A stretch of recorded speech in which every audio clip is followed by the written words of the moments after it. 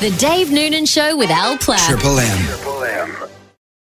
With something that the one and only Jacqui Lambie has managed to do. Good morning, Jacqui.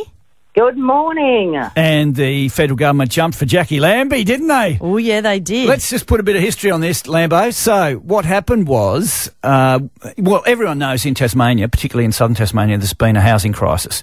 And the availability of affordable housing and housing for people who need it, right through to the homeless sector, has been terrible. So we're wondering how that can be improved. Now, the federal government was trying to get their tax legislation through. Jacqui Lambo had got back into the Senate, and what happened, Lambo? Yeah, so what happened was with the tax cuts, because I can tell you now Labor was going to vote for them. So bottom line is we got the jump on them and made some deals along the way. That was pretty much it in the... So what happens with that? Do you sit down with Scotty Morrison himself? How does that work when you're doing deals?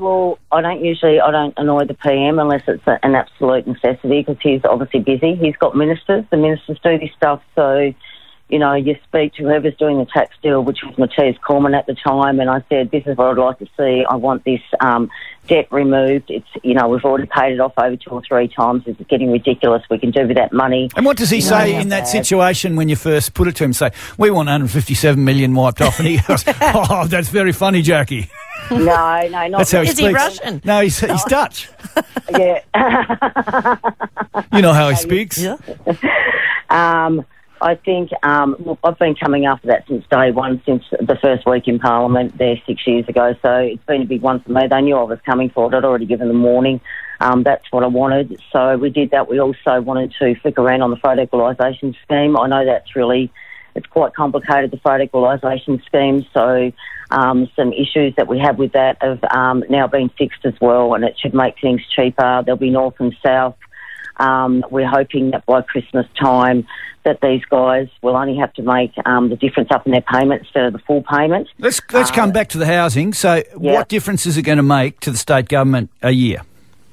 Yeah, so what they'll be able to do is they've already set themselves up a guide for the next 4 years on the money that they are spending and what they're doing. What this will do is we'll go straight on top of what they are spending, which will give them more houses. So pretty much the areas and where they've dedicated that spend to be, this will give them even more. So that's what it's doing. So that's equivalent to 80 to 100 extra houses a year. This has to have a massive impact on the homelessness crisis. Oh, it's certainly going to have an impact, but we're still going to be short. I'm under no delusion of that. So we'll just wait for things to settle.